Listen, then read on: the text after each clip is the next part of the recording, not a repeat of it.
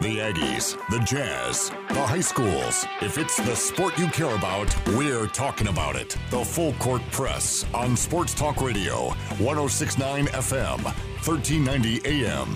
The Fan.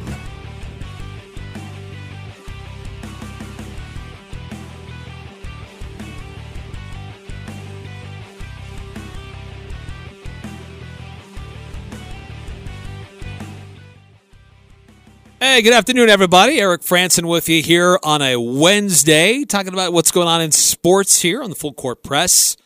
We got Game 7 of the World Series. We got the Utah State Aggies getting ready for BYU. It's an In the Know Wednesday, and we'll break it down a lot in the 5 o'clock hour. We'll have Jake Hatch, who hosts a podcast about BYU. He'll be joining us. We'll hear from the coaches. We'll hear from the players.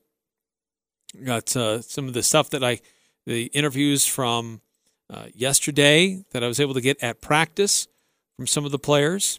How are they preparing for this matchup this Saturday night? So stay tuned for that. I also want to continue to run down who's playing where and when and how you can follow along for high school football playoffs. I think that's important to continue to emphasize that. We got a lot of teams still involved, still playing, so we want to make sure we give them the proper recognition that they deserve for what's going on. Anyway, so those are some of the things that we've got going on today's show. A lot of emphasis here in the first hour about the World Series. Also, Utah Jazz. They've got a game tonight against the LA Clippers, and already, we're barely 1 week into the regular season, and already load management has reared its head.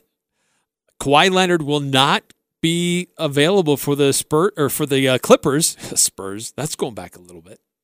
He will not be available for the Clippers tonight because of load management. We're only 1 week into the regular season, and he's already saying, I need a break.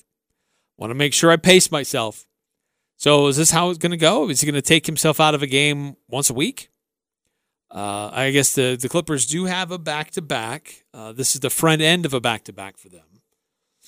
What they've got going on. Of course, they're also without Paul George, who's still recovering from some shoulder surgery that he had in the offseason.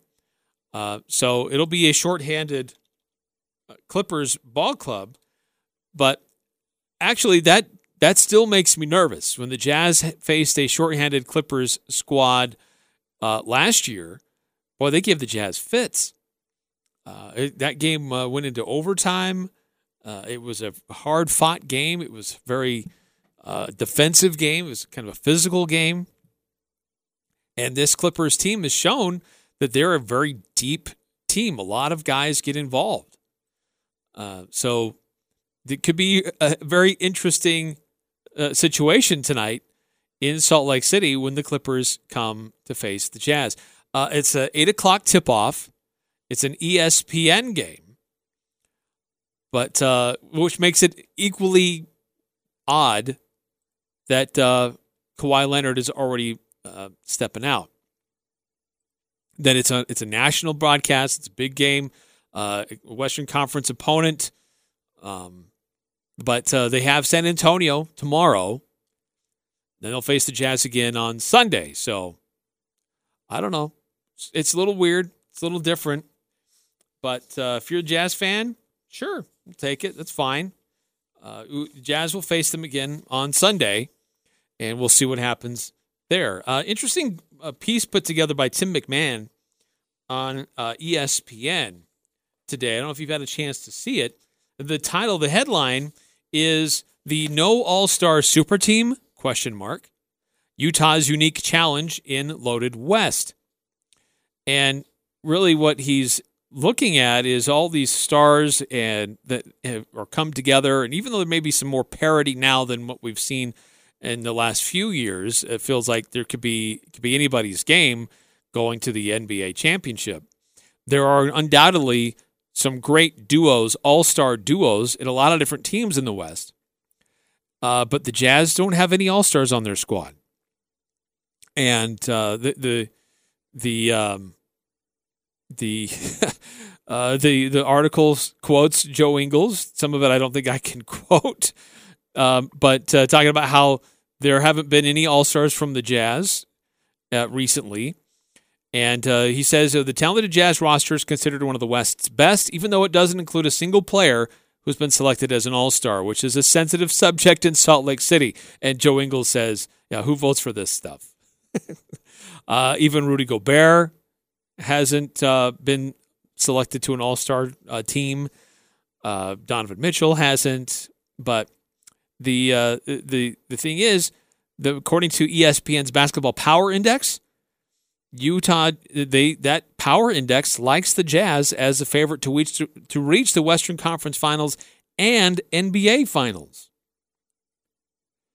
So this is updated just recently, and has the Utah Jazz looking very good. In spite of the fact that Mike Conley has not really had a solid start of his season. He's been an all-star. He's an all-star caliber point guard. But he's struggled a little bit with his shot. But it's going to come. It'll get there. But you look at what this team has and how they're put together. That game in Phoenix is a good example of where this team is at. Even though Mike Conley struggled, the difference in this team is what we saw out of Bojan Bogdanovic. And that they get that kind of offense from the power forward or the number 4 spot on the court. I liked Derek Favors. I thought he was a nice defensive presence, but he wouldn't have given you that kind of offense, at least not in back-to-back games. So the way that this team is put together, somebody can have a bit of an off night, and there's enough talent around them to hide that. And if Bojan Bogdanovic is part of the lineup when the Jazz play the Lakers, how different is that game? If Mike Conley plays a little bit better offensively, how different is that game? Because the defense was there. The Jazz defensively have been amazing. They've held opponents to 100 points or less in all of their games so far. And so the Jazz defensive rating has been really impressive. And even when they lost to the Lakers did not put 100 points up. They limited the Suns to 95 points, the Kings to 81.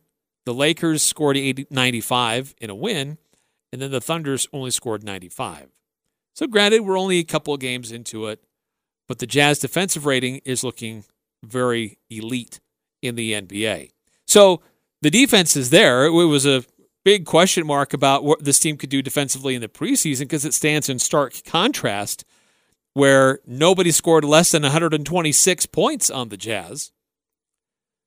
But if they can get that offense clicking, then they're going to be a great, great team this year.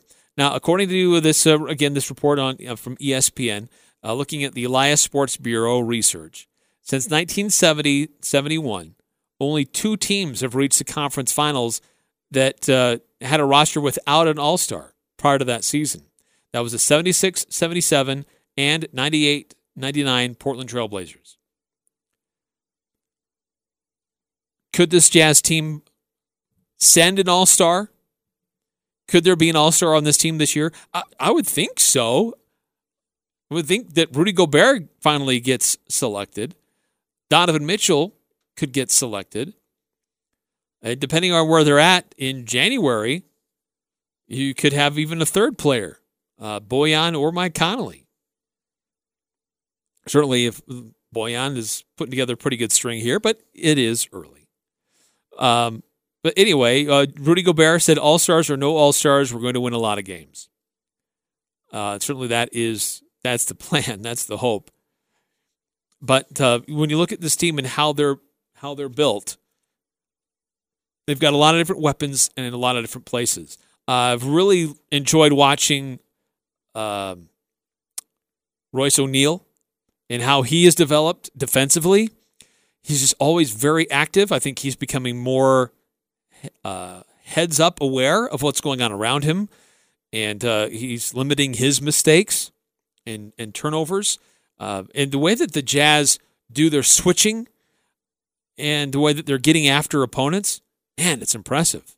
They're making it really, really hard for teams to do what they want to do offensively. So can the Jazz, can they maintain this? Can they still be considered an elite Western Conference team? This is a really big stretch for them.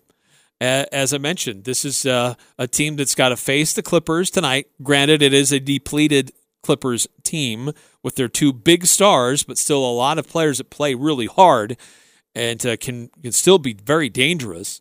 They face the Clippers tonight. They go to Sacramento, who's been struggling a little bit, but still kind of a dangerous team. And then they travel to L.A. to take on the Clippers again next Sunday, followed by Philadelphia in Salt Lake, Milwaukee in Salt Lake. So it's this next week and a half, they're going to face some really tough competition. The game tonight starting at 8 o'clock, so we'll have that right here on The Fan, the new home of the Utah Jazz. And then we'll have pregame at about 7:50, tip-off at 8 o'clock. But the biggest question marks for me coming into the season for the Jazz were, how would this team look defensively? Because they didn't look great in the preseason. They lose Jay Crowder. They lose Derek Favors, two guys that played hard physical defense. So the guys that were coming in, where they match that physical intensity. And I think so far what we've seen is, while they may not have the same physical presence, like Ed Davis versus Derek Favors, physically not the same, but still aggressive and active. Jeff Green, not as physical as, it's what's happened here, but he's still active. He's moving around. And the way that they switch and the way that they can have players play multiple positions because of the athleticism and size that they can put out there with the lineup has been really impressive for the Jazz so far. Mike Conley is in a funk. Whether it must be, new place. He's been so used to being in Memphis for so long. It's taking him a little bit longer to acclimate to being in a Jazz uniform. I don't know what it is, but that will get figured out. I have confidence in Mike Conley after watching his career that he'll figure it out and he'll be just fine. So with that, he's still pretty effective on the court. We did get into some foul trouble against the Suns. Again, that's another example how this team has multiple guys that can initiate the offense. They're not solely reliant on a really good point guard to initiate everything. Multiple guys can initiate the offense and take control. So it's a lineup that has a lot of flexibility. It's a lineup that has a lot of guys at different positions that can shift and play from small guard to power forward, and can handle the ball and do things differently. So I think it's going to be a really fun season for the Utah Jazz. They can improve their offense a little bit. I think that's mostly just on Connolly. This is going to be a really dangerous team in the NBA. A team that doesn't, coming into this year without an all-star, could be one of the top teams. They'll be tested tonight. They'll be tested later this week and early next week. And we'll get a good flavor. Because when they were at L.A. against the Lakers, didn't look that great. There were stretches there where it was really frustrating to see what they were trying to do because offensively it wasn't really there. Defensively it was. But offensively didn't have that punch. Connolly had a rough game. Bogdanovich wasn't there because he had his turned ankle. And even Royce O'Neal was playing with a hurt hand. So this is going to be an interesting stretch to see what this team looks like, how well they're going to do here in a very deep Western Conference. A big early test tonight, but you know what? The Jazz have no control over whether or not Kawhi Leonard plays.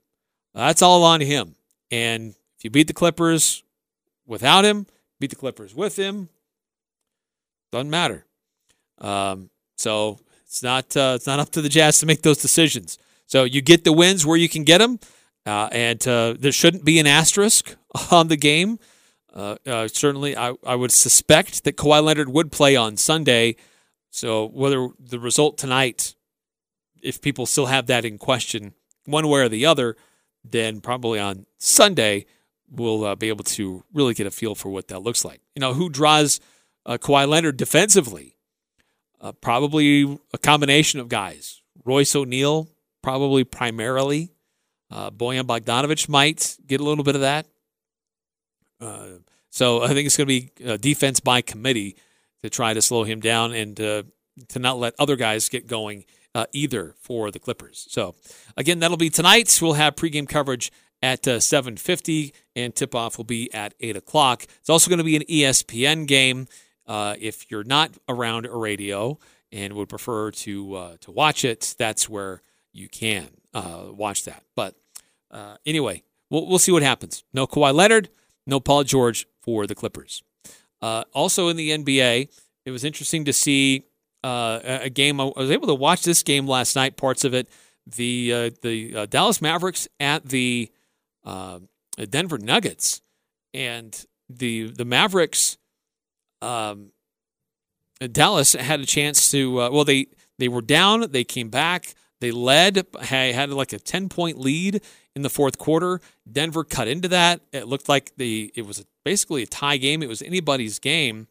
But then really kind of questionable decisions by that coaching staff and the players themselves, too, and some of the plays that they had coming out of timeouts that really seemed like they weren't really aware of what they should do.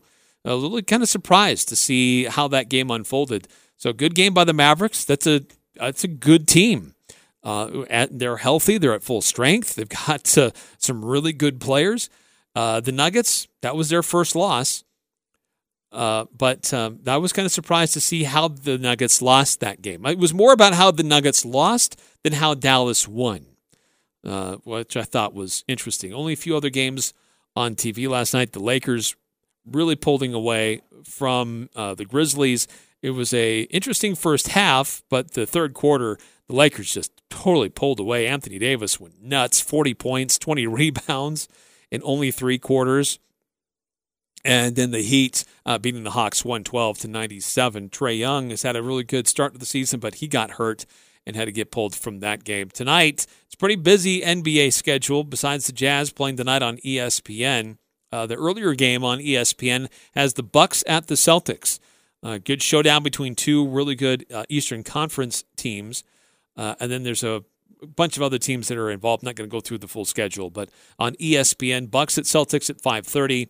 Jazz hosting the Clippers. That'll be at 8 o'clock. Jazz are favored in this one. Jazz are favored by 6. I think that line has been affected by the news today that Kawhi Leonard was not going to be available, that he was going to sit out because of load management. They're saying he's got a bit of a knee soreness, but it's load management. And it's shocking that we're hearing that phrase already just barely 1 week into the regular season. All right, coming up next here on the Full Court Press, we'll get into what happened last night in the World Series, what's on the line tonight. It's a Game 7 in the World Series. Houston Astros hosting the Washington Nationals. The first time that a road team has won every game through 6 games in this one. What does it mean for Game 7 tonight? How are ticket prices being affected in this one? It reminds me about what happened last year with the Dodgers and the Red Sox. Could it be a similar scenario playing out in front of us for tonight's game as well? We look at ticket pricing and ticket demand. So anyway, we'll look at that and some of the other storylines at play. Who might be on the mound? Because it's the last game until you get lots of time to rest. So what might this coaching staff, or both of these coaching staffs, do tonight with their rotations and on the mound to try to secure the win and secure the championships? We'll discuss that coming up next here on the Full Court Press. It's the Full Court Press, weekday afternoons from 4 to 6 on Sports Talk Radio, 106.9 FM, 1390 AM, The Fan.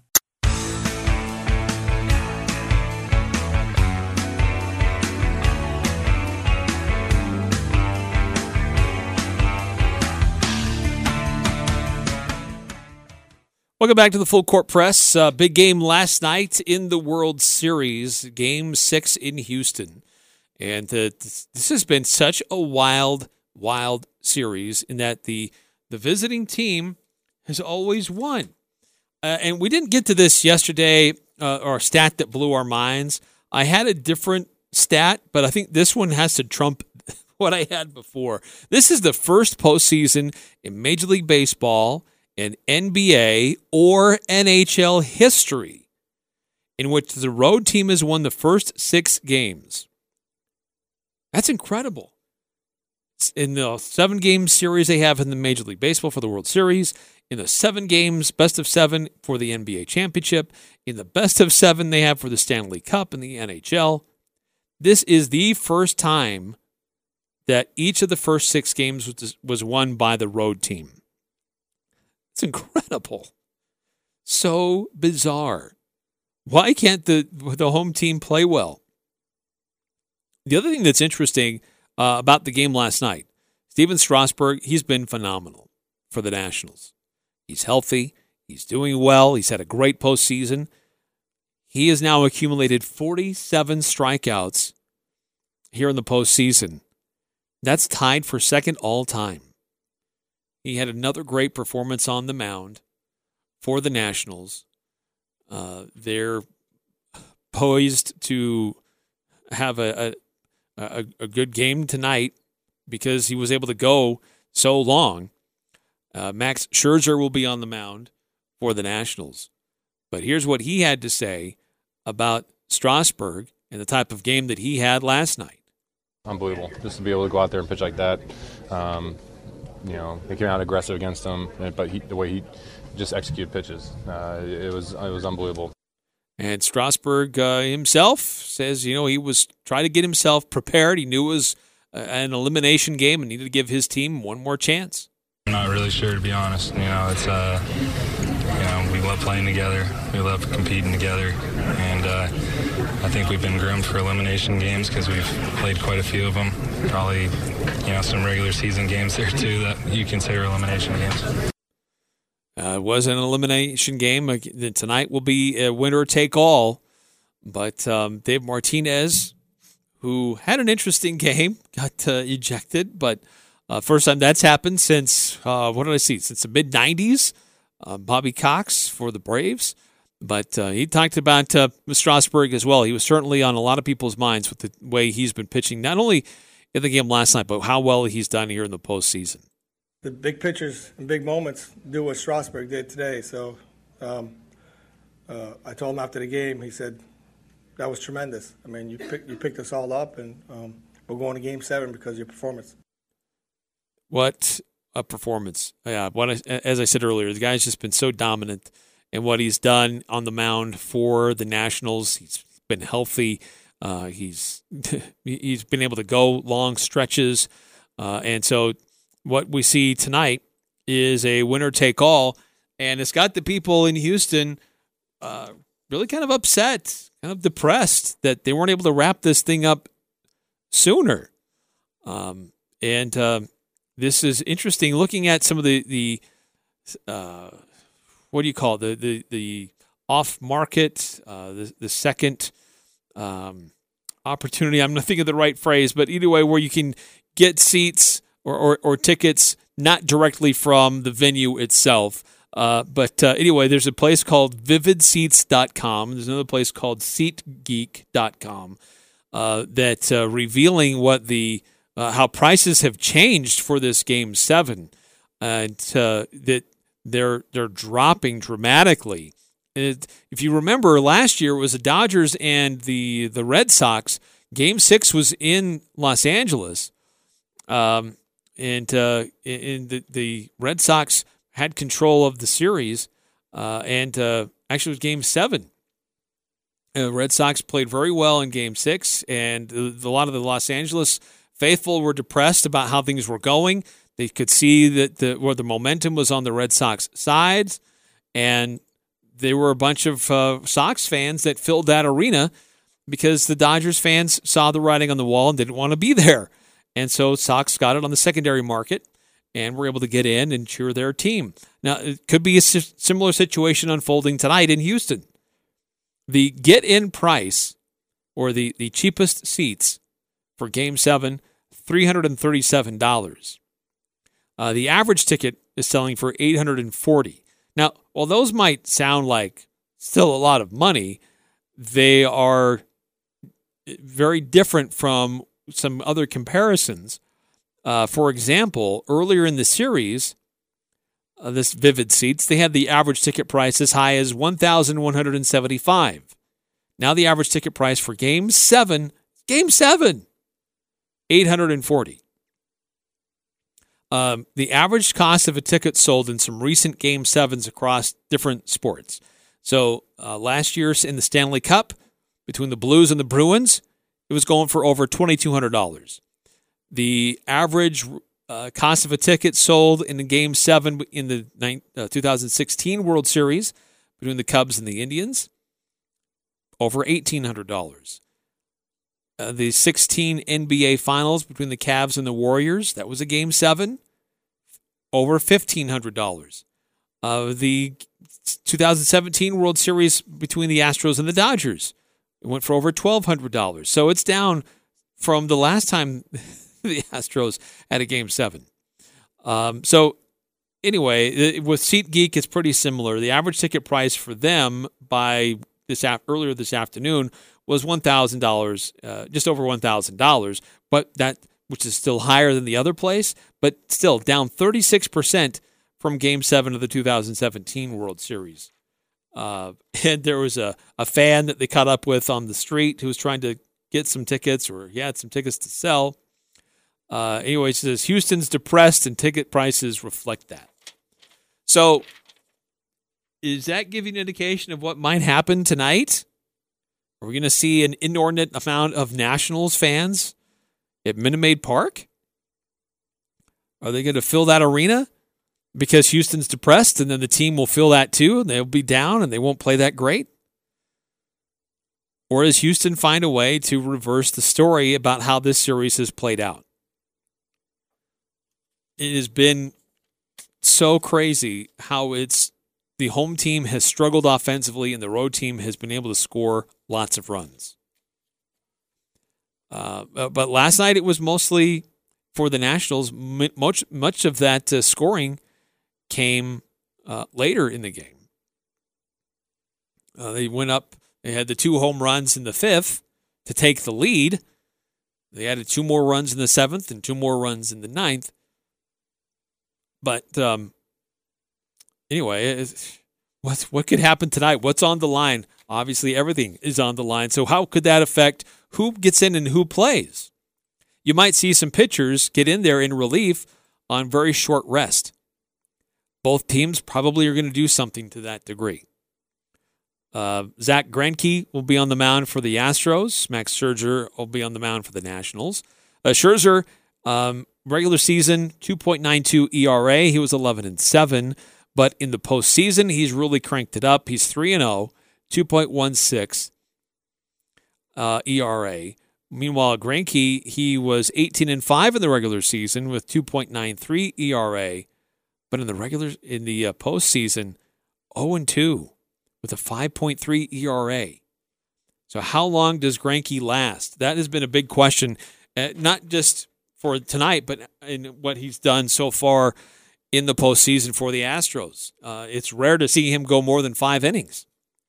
And so you could see a host of different players go in relief for the Astros to try to get this thing done for them, to give them a chance. It could be kind of a similar situation, though, for the Nationals. Even Strasburg said, "Look, it's Game 7. Let's go. I'll do whatever." So it wouldn't be surprised if we saw some Steven Strasburg. You probably won't come to that. You probably won't see him there, but it's possible. A couple other things that are going on. How long do you see these starters to be on the mound? Max Scherzer, he pitched just a few days ago, 3 days ago. Not a lot of rest. He did throw in the outfield before Game 6. He did have a nerve in his arm. He took a cortisone shot. In fact, he was starting to get ready in the bullpen at one point of the game last night. But we'll see. Nationals outfielder Adam Eaton saying that Max was this is his quote, Max was almost pronounced dead. Now he's been revived by our medical staff. It's been quite the road, but to end in Game 7 and hopefully well scripted. So the question is who will see time in relief? How long will these starters be able to go? And that could be an interesting part of the storyline. Because the bullpens, how well will they be able to hang in there? But Greinke, meanwhile, he's it's Game 7. A.J. Hinch says he's going to have the entire pitching staff ready to go. So doesn't really need to push him that hard. He doesn't need to go real deep. And we'll probably see Garrett Cole on the mound. And he's been fantastic for the Astros in the postseason. And so it's likely that we'll probably see some of that. But probably the only person we wouldn't see for the Astros is Justin Verlander. Even though he said that it's all hands on deck. If coach asks, he'll figure out a way. But I would assume that everybody but Verlander would be available to go. So I think it'll be a fun game. I think that while ratings have been down in this series, I think it's been fun. I think it's been really interesting. Home field has meant nothing. But you've got two interesting teams and how they're putting things together. Gosh, you had a coach get ejected last night. So you've got some interesting things going on with these pitching staffs and these some great offense as well. So it'll be an interesting showdown tonight. It'll be on Fox starting at just after 6 o'clock. Of course, the Jazz won't start until 8, so you'll be able to catch a good chunk of the game for what's going on in Game 7 of the World Series. Even if you're not really a fan of baseball, Game 7 or whatever the sport, Game 7 is always intriguing and always interesting to see who gives up early mentally, who keeps fighting, and who maybe have a comeback. So who knows? It's all on the line, so you throw everything out there. So anyway, that's going on tonight in Major League Baseball. Definitely worth paying attention to and checking out tonight on Fox.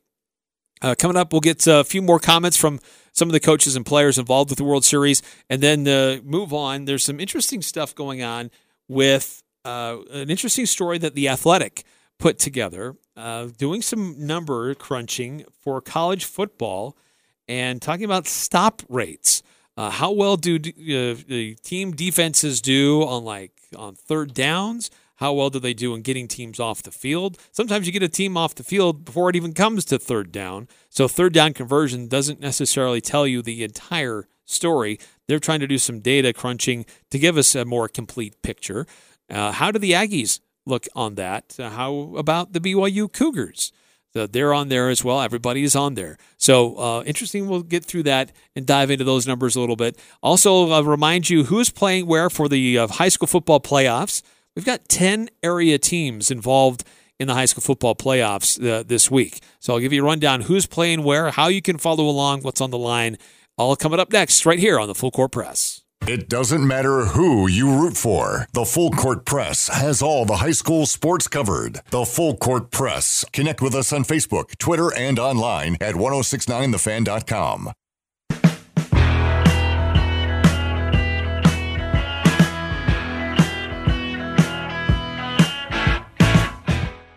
It's usually not as big a benefit when the guys are elite as it is when the guy maybe not be as elite. But it's you have to discern whether or not you're going to be the first to adjust or is he going to be the first to adjust. And we have the same dilemma on the other side of the ball as well with JV. Is he, what comes first, their adjustment or your adjustment? That's A.J. Hinch. The Astros will be facing the pitcher for the second time, and just talking about some of the adjustments that have to happen. Who blinks first? Who makes the first adjustment?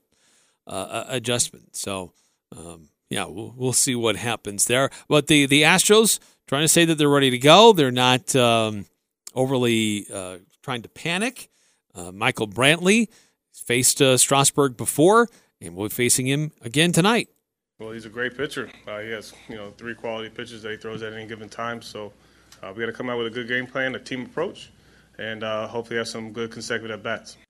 Also says they're trying not to panic, that this series was supposed to be theirs, and they let an opportunity slip away from them last night. Big Game 7 tonight. Zero panic. I feel like when you have a special group, if you look around the locker room with the special talent that we have in that locker room and how everybody cares for one another, there was zero panic. Zero panic.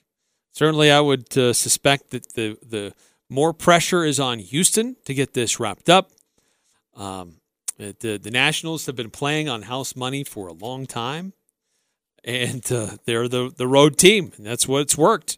The road team has been able to get the victories in the postseason. So anyway, again, Fox at 6 o'clock.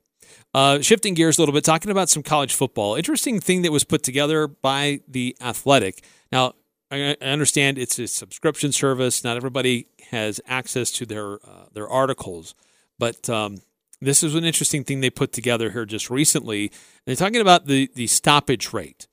This is a percentage of a defense's drives that end in punts, turnovers, or a turnover on downs. So it's not just what is your third down conversion rate on defense. It takes in other factors. You might be able to get the opposing team off the field before it even gets to third down. So third down conversion doesn't always tell you everything. So they've gone through and run the numbers and looked at all of this.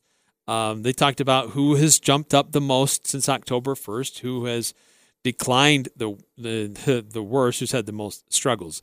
Utah State is not in the top 5. I would be interested to see how much they dropped from where they were before the Air Force game and then after the Air Force game, because they had a big drop definitely there. But Hawaii is one of the top 5 in the biggest stop rate declines. They dropped 37 spots from 69 to 106. But where things are now, this is on the year. The stop rates, the best team with stop rate is Ohio State.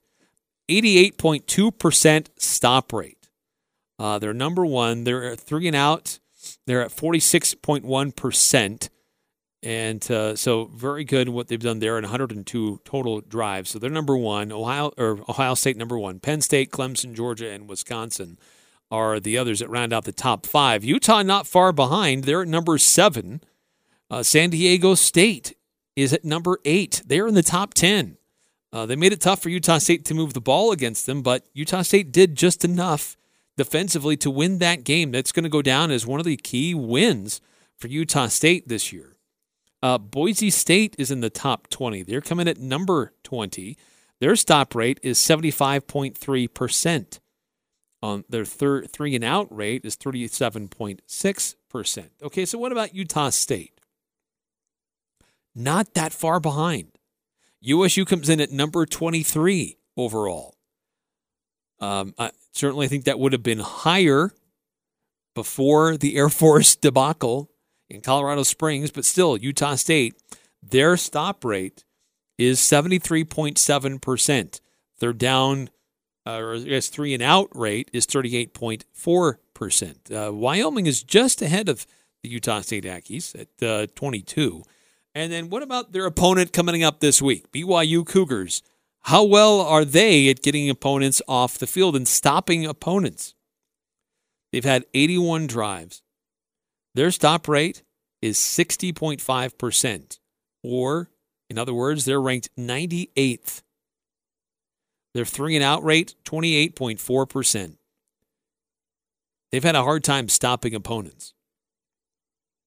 And that's going to be a big key for this game on Saturday. Can Utah State sustain drives?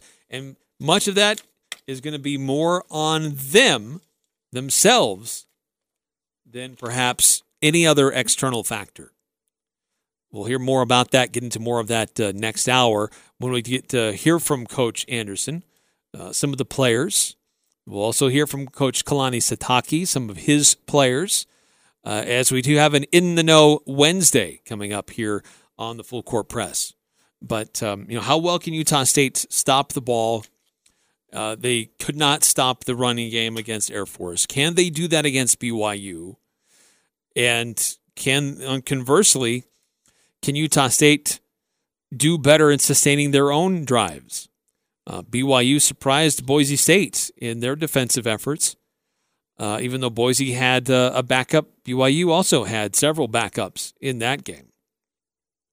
So that's going to be a real key for USU. I know it's been a focus from Gary Anderson, some of the things that we've heard from him, some of the things that we've heard from the players that we did not see on the field against Air Force.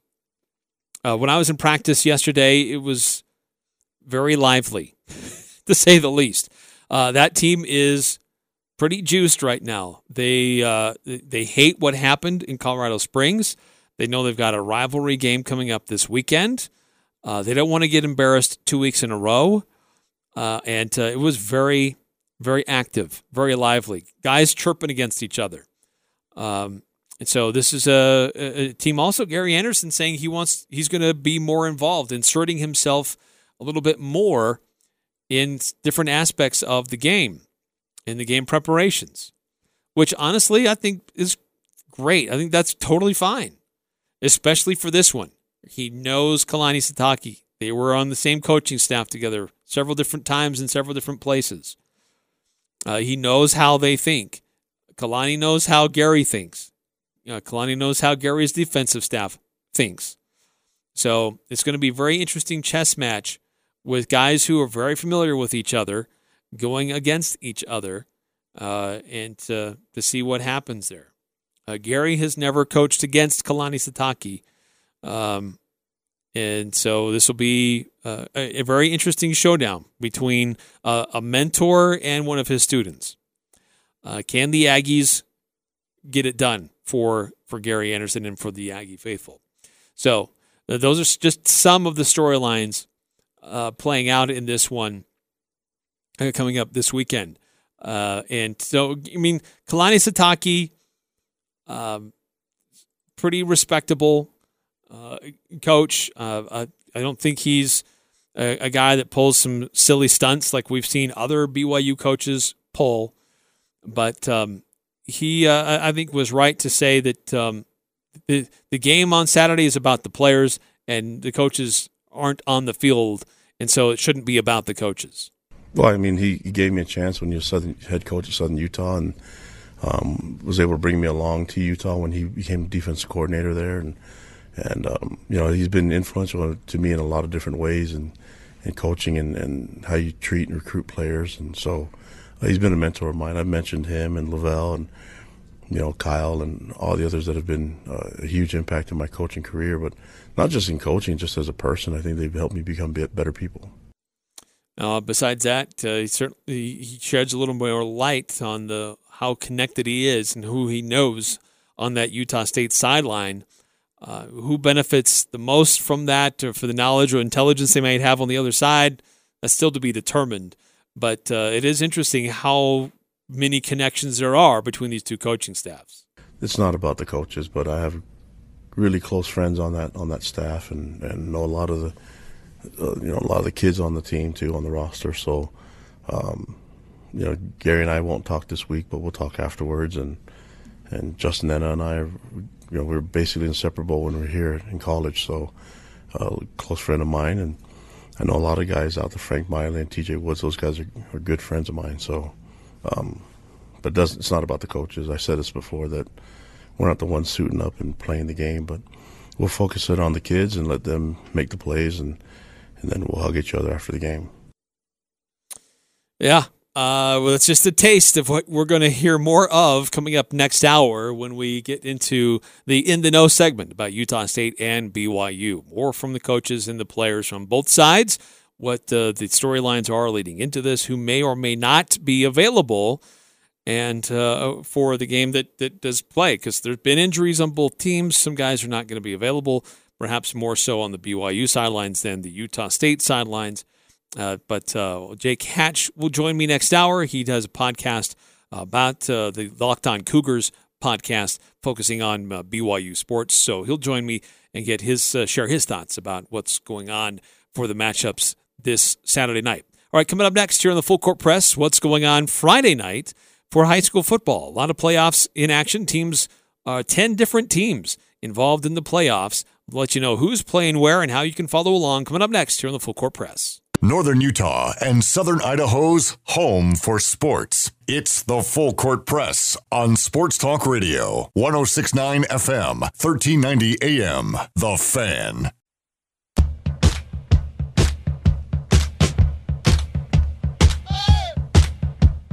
Welcome back to the Full Court Press. We got a pretty active weekend for high school football. And actually, there's one game being played tomorrow. Happy Halloween, Bear Lake fans. Bear Lake Bears take on Firth. 2A state football playoffs will be played in the Holt Arena in Pocatello. That will be Thursday at 7 o'clock. Everybody else is going to be playing on Friday. Malad at McCall Donnelly, also in the 2A state football playoffs. That's Friday at 1 o'clock. Everybody else, Friday in the afternoon.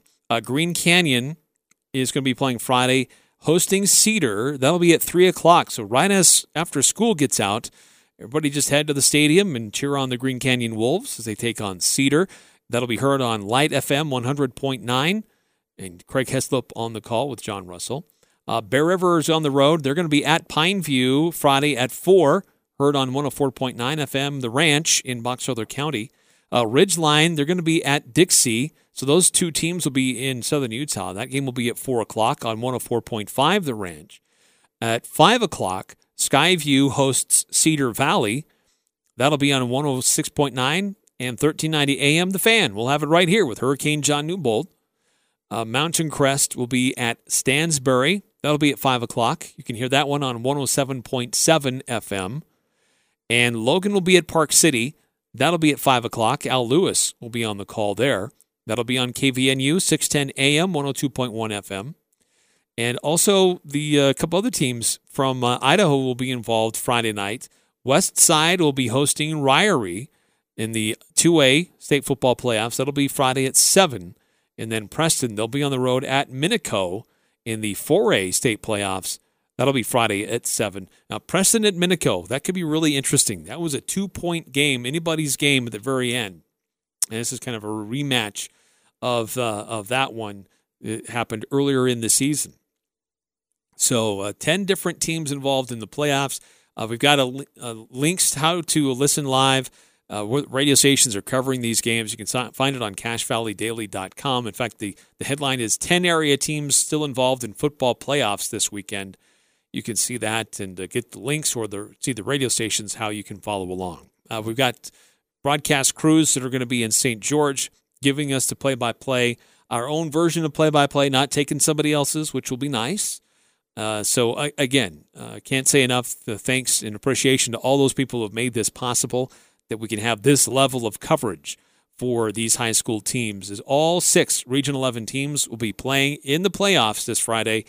All 6 will be on local radio stations, so you'll be able to follow your favorite team as it plays out and follow it along. And we have links. You don't even have to be in the area, and you can still listen to see how it plays out. You could be in St. George and still tune in and check out what's going on up here in northern Utah.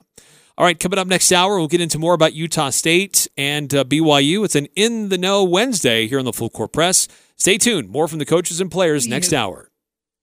I'm Dan Patrick, and this is Above the Noise. Sometimes it's hard to tell if officiating in sports has become far worse, or if we as fans have gotten much louder. Game 6 of the World Series was somewhat marred by a controversial call in the 7th inning. The National Trey Turner was called out for runner interference at first base. It was a tough call because it bailed out the Astros after pitcher Brad Peacock made a bad throw. Turner didn't appear to do anything wrong, even if the call was technically correct. Fortunately, it didn't affect the game. Washington's Anthony Rendon hit a home run later in the inning to blow up a close game. It was nothing like the blown pass interference call with the Saints and Rams in the NFC title game. But that didn't stop Twitter from exploding. Everyone was killing Major League Baseball. I'm not sure all the criticism was warranted, but it's the kind of hyperbole we see in sports every day now. Officiating has always been flawed. Now everyone has an outlet to complain, and many sports fans are taking advantage of it. I'm Dan Patrick, and this is Above the Noise.